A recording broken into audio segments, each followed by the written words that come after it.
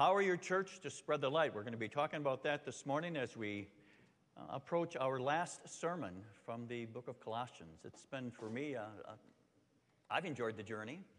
I've had to study Colossians that I haven't studied like it for quite a long time. And we're going to be reviewing some of those themes in the prayer following the message this morning. I think the thing I really liked most about Colossians was the constant reminder of the supremacy of Jesus Christ in my life, in the life of his church, and the life of the world. For those of you who don't know much about Jesus, that's really what Jesus is all about, and earning the right to be the supreme leader of the world through his death and resurrection. And to find that even through that, even though he was the supreme giver of life and the supremacy that he brings, he also humbled himself in such a way that he's all we need. Our salvation, our life, our breath, everything that we have comes from him. Supremacy of Christ, Jesus is all we need. And we conclude this series this morning as we turn to Colossians chapter 4, verses 5 and 6. Colossians chapter 4, verses 5 and 6. We going to have any picks this morning, or where are we at? Oh, okay, I'll preach like this morning. We'll see what works out. Thank you so much. Colossians 4, verses 5 and 6. Last week we talked about, there's two instructions Paul gives right at the end of this letter. That first instruction was to devote yourself to prayer. It reminded us of the importance of being a praying church, a praying Christian. Then he comes with this second instruction given to them as well. And this would be the Pauline mind, because Paul was always concerned to proclaim Christ. That's what he lived for. That, in fact, is what he died for. Proclaiming Jesus Christ as Lord and Savior. And these are his words that he writes to these Christians in Colossae and to us this morning. Colossians 4, verses 5 and 6. Be wise in the way you act toward outsiders. Make the most of every opportunity. Let your conversation be always full of grace, seasoned with salt, so that you may know how to answer everyone. This is the word of the Lord. Thanks be to God. Probably when we talk about great evangelists, I would think in today's day and age, who's the first person probably that would come to mind outside of Jesus Christ?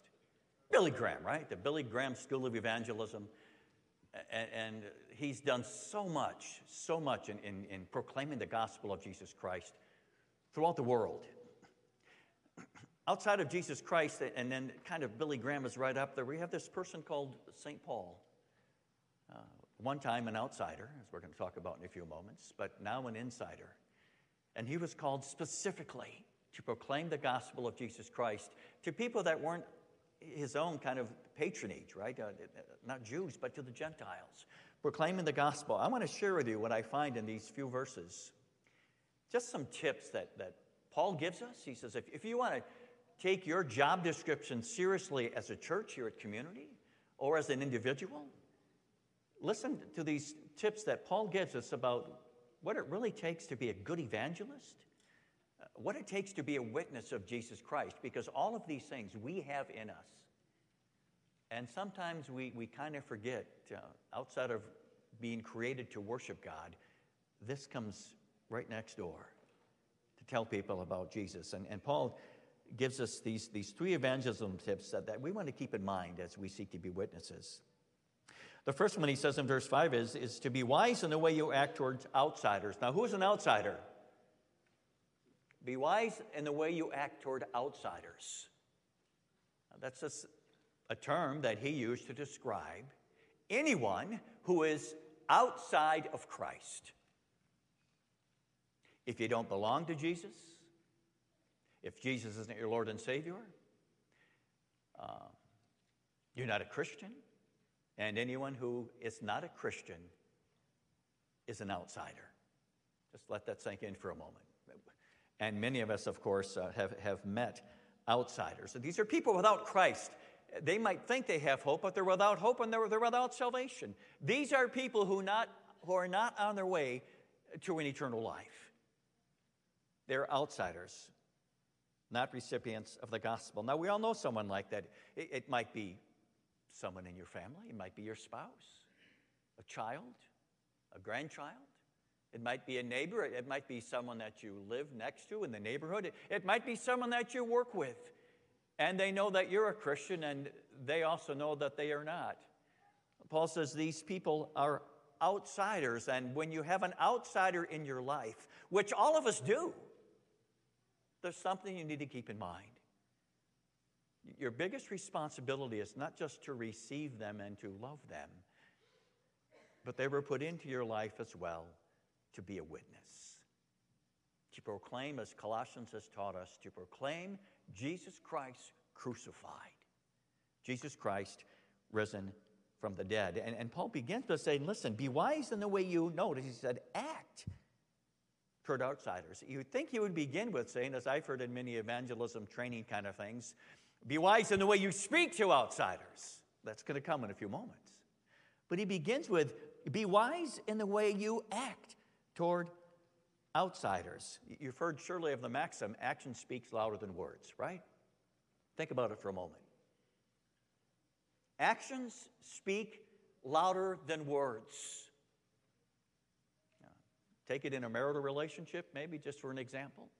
When you tell your spouse, I love you. I love you. That's kind of nice to hear. We're reminded we should say that more often to each other. I love you. Wonderful words, aren't they? Words that can be well spoken. But can you imagine have somebody telling their spouse, I love you, but they treat you like dirt? And you may recognize people who, they know you're a Christian, and you might say to your spouse, I love you, but when you're in the marketplace or here or there, or how you treat them might be completely different. Actions speak louder than words. What you do has more value, listen, than what you say. Your actions are that important. And so it is with witnessing. We hear about these things that say, talk the talk. And that there are many of us who talk the talk. That's simply meaning when I speak with people and then we begin to have a relationship, they will know that I'm a Christian. And we'll talk the talk. We'll talk of the religious language and the religious jargon. But what Paul is concerned about here is not just talking the talk, but walking the talk or walking the walk. I like the way how John Maxwell says this. It's kind of a tongue twister. Hopefully I can get it out. Your talk talks and your walk talks, but your walk talks louder than your talk talks.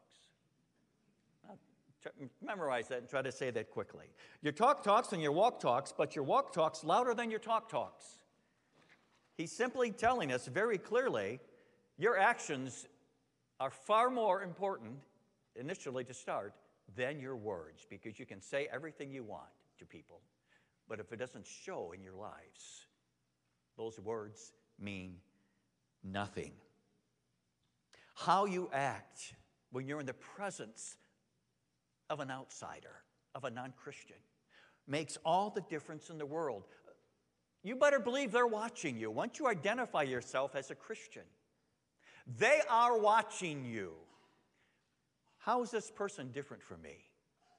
How is this person different from people that I work with or people in my neighborhood or people that I don't like very much? How is this person different when it comes to how they treat people? How is this person different than where they always are just talking about themselves and they're always looking out for number one and they're more selfish than selfless? How is this person different? How does this person handle his or her alcohol? Are they behaving in public? Are they, as we learned a week or two ago about, am I wearing the clothes that Christ has given me to wear in public? The compassion, the humility, the patience, the love, the forgiveness, bearing with each other. Are these things evident in my life? And is it noticeable? Actions speak louder than words. Paul says, be wise. Okay, the first bit of instruction this morning, the first tip is simply to be wise when you're with non-Christians. You don't have to become like them to draw them to yourself and to draw them to Christ. Sometimes it's easy to go over the line a little bit, saying, well, I just want to be accepted by these people as well. They're my friends, they're my coworkers and the like. Never step over the line of Christian behavior to non-Christian behavior just because you would like to be better friends with someone. That's not the way to reach them. You need to live Christ-like in your actions, the fruit of the Spirit, wearing those new set of clothes. Be wise in the way you act toward outsiders.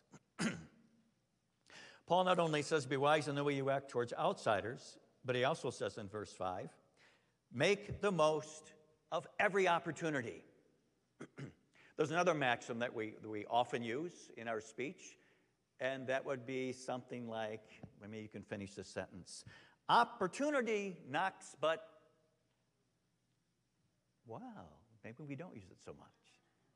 Opportunity knocks but once. Now, there's another saying that goes on with that. A temptation keeps its hand on the doorbell. Opportunity knocks but once. We're talking about opportunities. Opportunities that come your way and to make good on opportunities, especially when it comes to sharing the gospel. I recall when I was a sophomore at Calvin College, now called Calvin University, and I went there to play soccer, not to study, but that soon got my priorities right. It took a little while. But I had the opportunity to go with a Calvin soccer team to Europe, Paris, Germany, Frankfurt, and just to play like 8 to 10 different games on clay courts, if you could believe it. But it was clay courts, but they were beautiful. And we had the opportunity to go, but I had to come up with $800 to go. That isn't bad, right? They're going for 2 weeks in Europe. But I was this poor boy. You know, I'm going to school, scraping the money I can to go. And when I left at home yet, I didn't bring it to Calvin with me. I had a javelin. You know, a javelin is not that kind. But it was a car. And it was nice. It was a nice car. And I was just struggling with, boy, I'd really like to go with my team, but I can't afford it. And somebody pulled me aside and said, Jim, you can't afford it. You got to go and sell your javelin. I said, yeah, but that's my javelin. You know, this is my car, man. The girls love this thing. Right? It's my car. Beautiful car. Listen, somebody said, you may never have the opportunity again to go to Europe, which, by the way, I haven't gone back yet. You may never have the opportunity to go to Europe. Here's an opportunity for you to go, and it's only going to cost you $800. You can always buy another car. And if it has to be a Javelin, although I haven't seen one for ages, you can always buy another car. You may never have the opportunity again to go to Europe. And I thought about that for a few days, and I said, you know what? You're right. So I went home, sold my Javelin, which is worth about $1,000, so I even had a little spending money to take with me. And I went on that trip with the soccer team. And you know what? I haven't regretted it to this day. I made good on an opportunity that was given to me. And as I said, I haven't yet had the opportunity to go back. Opportunity knocks but once. Paul says, listen, it's the same way when you have the opportunity to share the gospel with someone. Sometimes on a given day, at a given hour, at a given place, unbeknownst to you, you have an opportunity because of what's happening in this talk you're having with someone to share the gospel of Jesus Christ. And Paul says, listen, that opportunity may only come to you once with that person. And you might regret it later. If God indeed was responsible to setting up this meeting, that you didn't make good on this opportunity, that you missed this opportunity, and possibly missed the opportunity of leading someone to Christ. So he says, listen, make the most of every opportunity when you witness. The Greek word was used, I think literally it says something like, to redeem the time. Take the moment that you have and make good on it. And it was often used in the business world in the New Testament regarding merchants who would go around similar to like people who would like to do garage sales or the like and go to different garage sales and look for things. It was used as a merchant going from garage sale to garage sale. and looking for specific items, which some of you do. And when he comes across it, he quickly grabs it, he seizes it, and because it's a great opportunity, just what he was looking for, and he seizes it before anybody else can take it and buy it, and he buys it. Making good on the opportunity, seizing the opportunity. Paul says, listen, make the most of every opportunity when it comes to witnessing. Other phrases that we might use in English are something like, when you meet someone, when God, remember he talked about opening doors, opening hearts, God opening both. When God opens the door for you to present the gospel to someone, which you weren't kind of expecting on that given day, usually it's when someone's going through a difficult time. He says, make good on the opportunity. Time is of the essence here. That's what he's saying. You got to seize the opportunity. Time is of the essence. And you got to do that with a sense of urgency. And this is something I think most of us lose over time. We just get so busy with our lives and so busy with good things that we often don't busy ourselves with what's most important. An opportunity to share the gospel, to seize an opportunity, to snatch up that person in that moment. In that given moment, you might only have 5 minutes with that person. And you may never see them again. But the opportunity comes, even during that conversation where somebody says something like, yeah, I'm really struggling with some things right now in my life. Boom. What an opportunity, right? Tell me what you're struggling with. And let me tell you, after you hear them, you've got to be a good listener. Let me tell you what I do and where I go and when I'm struggling with things and what I have. And I'm going to give you an opportunity to tell you who that is and why I go to Jesus with these things. By that time, literally, by that moment, redeem it and use it to bring someone to Christ. Do not miss that opportunity, because an opportunity is lost, then there's the potential of that soul being lost as well. Be wise in the way you act toward outsiders. Make the most of every opportunity when you witness. And then finally, Paul says in verse 6, these words, let your conversation, okay, now we're leaving the actions. Now let's go back to your speech. Let your conversation be always full of grace, seasoned with salt, so that you may know how to answer everyone. Actions, notice he starts with actions.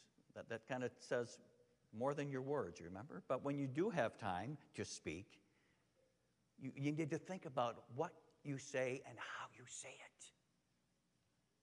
Because if you speak the wrong way and if you say the wrong things, that person or people that you're speaking with, they may not be receptive to the gospel. Just by the manner in which you're trying to present to them Jesus Christ crucified, risen from the dead. You want those people who are listening to be receptive to the gospel. And do not use words. Just take the opposite of what first Paul says here. Do not use words that are full of ungrace.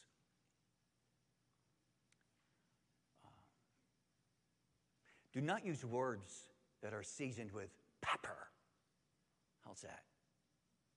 Because that's easy to do. I still recall, and I don't even know if this church exists anymore, but I've mentioned to you before that this Westboro Baptist Church. Nothing against the Baptist Church. Many great, wonderful Christians. But this particular church was known for their rhetoric. And they were known, and they were supposedly spreading the gospel of Jesus Christ, and how Jesus is the answer to your life. They would walk around with signs like this. You're going to hell. God is your enemy. Not blessed, just cursed. God hates you. Now, whoever in the world would want to come to Christ if thinking that's what it was all about? These are words that are not seasoned with grace. These are words that are only seasoned with pepper and not salt. You know, it's very easy for us on a given day, I think, not to go maybe to this extreme.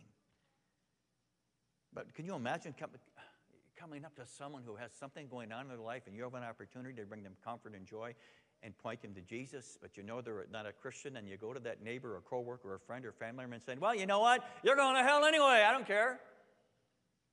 You're going to hell. You don't love Jesus, you're going to hell. You might get some attention, but not the kind of attention you want. I think you're closing the door and the opportunity for that person to be receptive to Jesus. You come with words of grace. You come with words that are seasoned with salt. I assure you, if that's how you speak with someone, if you keep telling them they're going to hell, you dirty, rotten sinner, guess what? They don't have the problem. You do. Rather, Paul says, speak in such a way with words that are full of grace and seasoned with salt. Full of grace, you're able to converse with people with grace if you've really experienced the grace of God in your own life. For grace have you been saved, right? Ephesians what? 2 verse. Okay, we'll get that one sooner or later. 2 verse 8, right in there someplace. For grace have you been saved. Paul says, with that same grace that you have been given, remember that you were given that grace. You share that grace with others. Yeah, but I'm a terrible person. I've broken marriages. I've broken family relationships. I've embezzled money. I've cheated people. I've lied. My life is ruined. Oh, let me tell you about God's grace. Let me just introduce you to who Jesus is and how Jesus can take all of your brokenness and turn that into something wonderful for you. But you need to come to him. Wouldn't that kind of draw your attention a little bit to what God has to say? Jesus is able to make a difference in your life. Words full of grace. God showered his grace to you. He wants us to shower that grace to others. Now understand something as we talk about that. Some people share grace in such a way that they're willing to compromise the truth of the gospel when they're trying to be gracious to someone. You never sacrifice truth and only emphasize grace. You never compromise the gospel. You never water down the gospel. Some people I talk to will say something like, well, I really don't bring up the sin thing ever because, that's a downer. I just tell them God loves you. You can go to heaven someday. Well, eventually you got to deal with the sin thing. I'm fallen like you are. And you share your commonness. I was fallen as well. I'm a sinner, and I received grace, and that's been offered to you as well. Grace and truth. Jesus came, right? John 1, verse 14. Jesus came full of grace and truth. They were twins together. He came with grace to people, but he also spoke the truth. He would often say something like, either your sins are forgiven or go and sin no more. Together, showing that kind of grace. And then it's almost like an odd statement. And there's a lot of scholars who disagree exactly what's going on here, but he also says, season your words with salt. Season your words with salt. And the majority kind of believe it's saying something like this. When you speak, you need to speak words that would taste good to people. Now, I'm a salt lover, maybe too much. I'm the kind that if I'm ever at your home or in a restaurant and somebody brings me my food, and what do you think I do first? Yeah, pick up a salt shaker, right? Because it's got to have more salt. Well, how do you know that without, you just do. Salt is that way. It tastes good. It can make other things taste better. Speak words that taste good. Speak words that have a good flavor. Because if you speak words that have a good flavor, people are going to want to hear them as well. Speak words that are appetizing. I'm just thinking of what things now with salt. Speak words that are engaging. Speak words that are stimulating. Speak words that are appealing and inviting. One author talks about them as winsome kind of words. Words that are going to draw people to Christ through you because of the way you speak. You begin to understand how being seasoning your words with salt better than pepper, you might be a few days ahead with people. Too much pepper, words that are unkind and ungracious, and only that push people away from Christ are the wrong words to use. Season your words with salt. Such speech will allow people to be more receptive to the gospel. And maybe that means for some of us this morning a little bit of confession. Saying, Lord, maybe I've been going about it all wrong in my life. I keep pushing people away from me where I work, or my neighbor away from me, or that family member away from me because I keep telling them that they're going to go to hell if you don't love Jesus. Truth. But you put that with grace. And maybe you got to come at a different angle with a more gracious attitude toward them as you seek to lead them to Jesus Christ and to have them receive Christ. Jesus, of course, was a master of this. His words were gracious. His words were seasoned with salt. Now you might be saying, yeah, well, you know, when I get to Matthew 23, he didn't have a whole lot of salt for the Pharisees. You want to see Jesus using some pepper words, read Matthew 23. He really get on their case. That was the time and the situation and why he had to point out their hypocrisy. On the whole, you see Jesus coming alongside of people like the woman at the well, like the woman caught in adultery. Did he use pepper words? Or did he come alongside of them and people were drawn to him because of his grace to them? Other people wanted to stone, condemn. You're going to hell. They don't belong. They're outsiders. Jesus said, no, I've come so that outsiders could become insiders. And maybe part of their problem is some of us have some outsiders. We don't want them to become an insider because we don't just like them that much. That's not your decision. That's God's decision. Outsiders becoming insiders. Jesus was a master of drawing people to himself, and his words were engaging and stimulating and appealing, and they tasted good.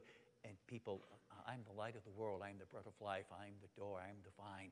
People say, oh, I want that. Can I have that? I need that. Another master of that was St. Paul. You want to see how he wasn't always, well, he had some pretty pointed things to say in some of the Gospels towards some of the churches. But I recall in Acts 17, verses 22 to 31, when he went into one particular city, he says, listen, he could have come in and told me, oh, yeah, I'm going to hell, you people, you know, what you're doing to the Christians and how you're treating them, God doesn't love you, God hates you, God is your enemy. Now, what does he do? He's walking through the city, and he says, oh, you know, I've noticed, as I've been walking through this city, I see that you are religious in every way. They had like idol after idol after idol after idol after idol, many gods. Rather than saying, you know, you're going to hell if you keep worshiping these gods, you better come to Christ. No, he says, listen, I see that you're very religious. Point of contact. You think that scared anybody away? There were times people wanted to pick him up and right, throw him, stone him, with this, that. I see that you're religious in many ways. And he said, then I noticed specifically, Acts 17, you have this one statue that says, just in case we missed any of the gods, this unknown God. What does he say then? Who knows? Let me tell you about him. Let me tell you about this unknown God named Jesus and why you need to come to him and all of these other idol gods need to go to the wayside. Point of contact, coming alongside of people, drawing people in by being very careful with his speech. Words of grace seasoned with salt. Be wise in the way you act toward outsiders. Make the most of every opportunity. Let your conversation be full of grace, seasoned with salt, so that you may know how to answer everyone. The challenge this morning is simply this, as we close up this series. I know that most of us have either a family member, a friend, a neighbor, a spouse. It might be someone tomorrow that God is going to bring into your life, a stranger. I've said many times about when I'm on my own for lunch or here or there with a specific waitress, somehow a conversation can get going. And I recall many times where this person was hurting and you just, yeah, but you know what? I got a meeting. I got a worship team meeting at 1 o'clock and Carl's going to be really ticked off if I don't get there for that. How about, can I come back tomorrow? Are you going to be working tomorrow? No. What's most important? Those meetings are important, Kyle. But what's important is if when God opens the door and he has an opportunity for us to share the gospel and that he can open that person's heart, you've got to make good on that opportunity. Be wise how you act. Make good on the opportunity and let your conversation be full of grace and seasoned with salt. You see, regarding that person that God is bringing to your mind right now, which most of us can bring someone to mind, time is of the essence. And you need to act with a sense of urgency because Jesus could come back any day. And maybe someone sitting here this morning or listening online, where you're that person who still is outside of Christ. And I want to encourage you to consider what God has to share with you in Jesus Christ through someone who comes to you, and maybe someone has come to you, and that door is open, but your heart has not yet been opened. And maybe God is drawing you to himself. And he says, yeah, I know you're an outsider. I know your life was a mess. I know you did a lot of bad things in your life. But guess what? That's why you need Jesus. The supremacy of Jesus Christ. Jesus is all you need. And you can come to him. And that's the message. This is why Community Church exists. This is why you, as a Christian, this is your job description. Created first to worship God, foremost. And secondly, to get involved in the mission. Turning hearts towards Jesus Christ in such a way that their hearts can be opened by God's grace, the one who opens hearts, so they can come to Christ. That's been the theme of Colossians, the supremacy of Christ. Jesus is all you need. And don't let this last sermon in this series be the last time we talk about Colossians. Now you can go back to it time and again when you're being introduced to people who are outside of Christ, and just walk through it together. And maybe by God's grace and for his glory, one more person will come to saving grace. Let's bow our heads together.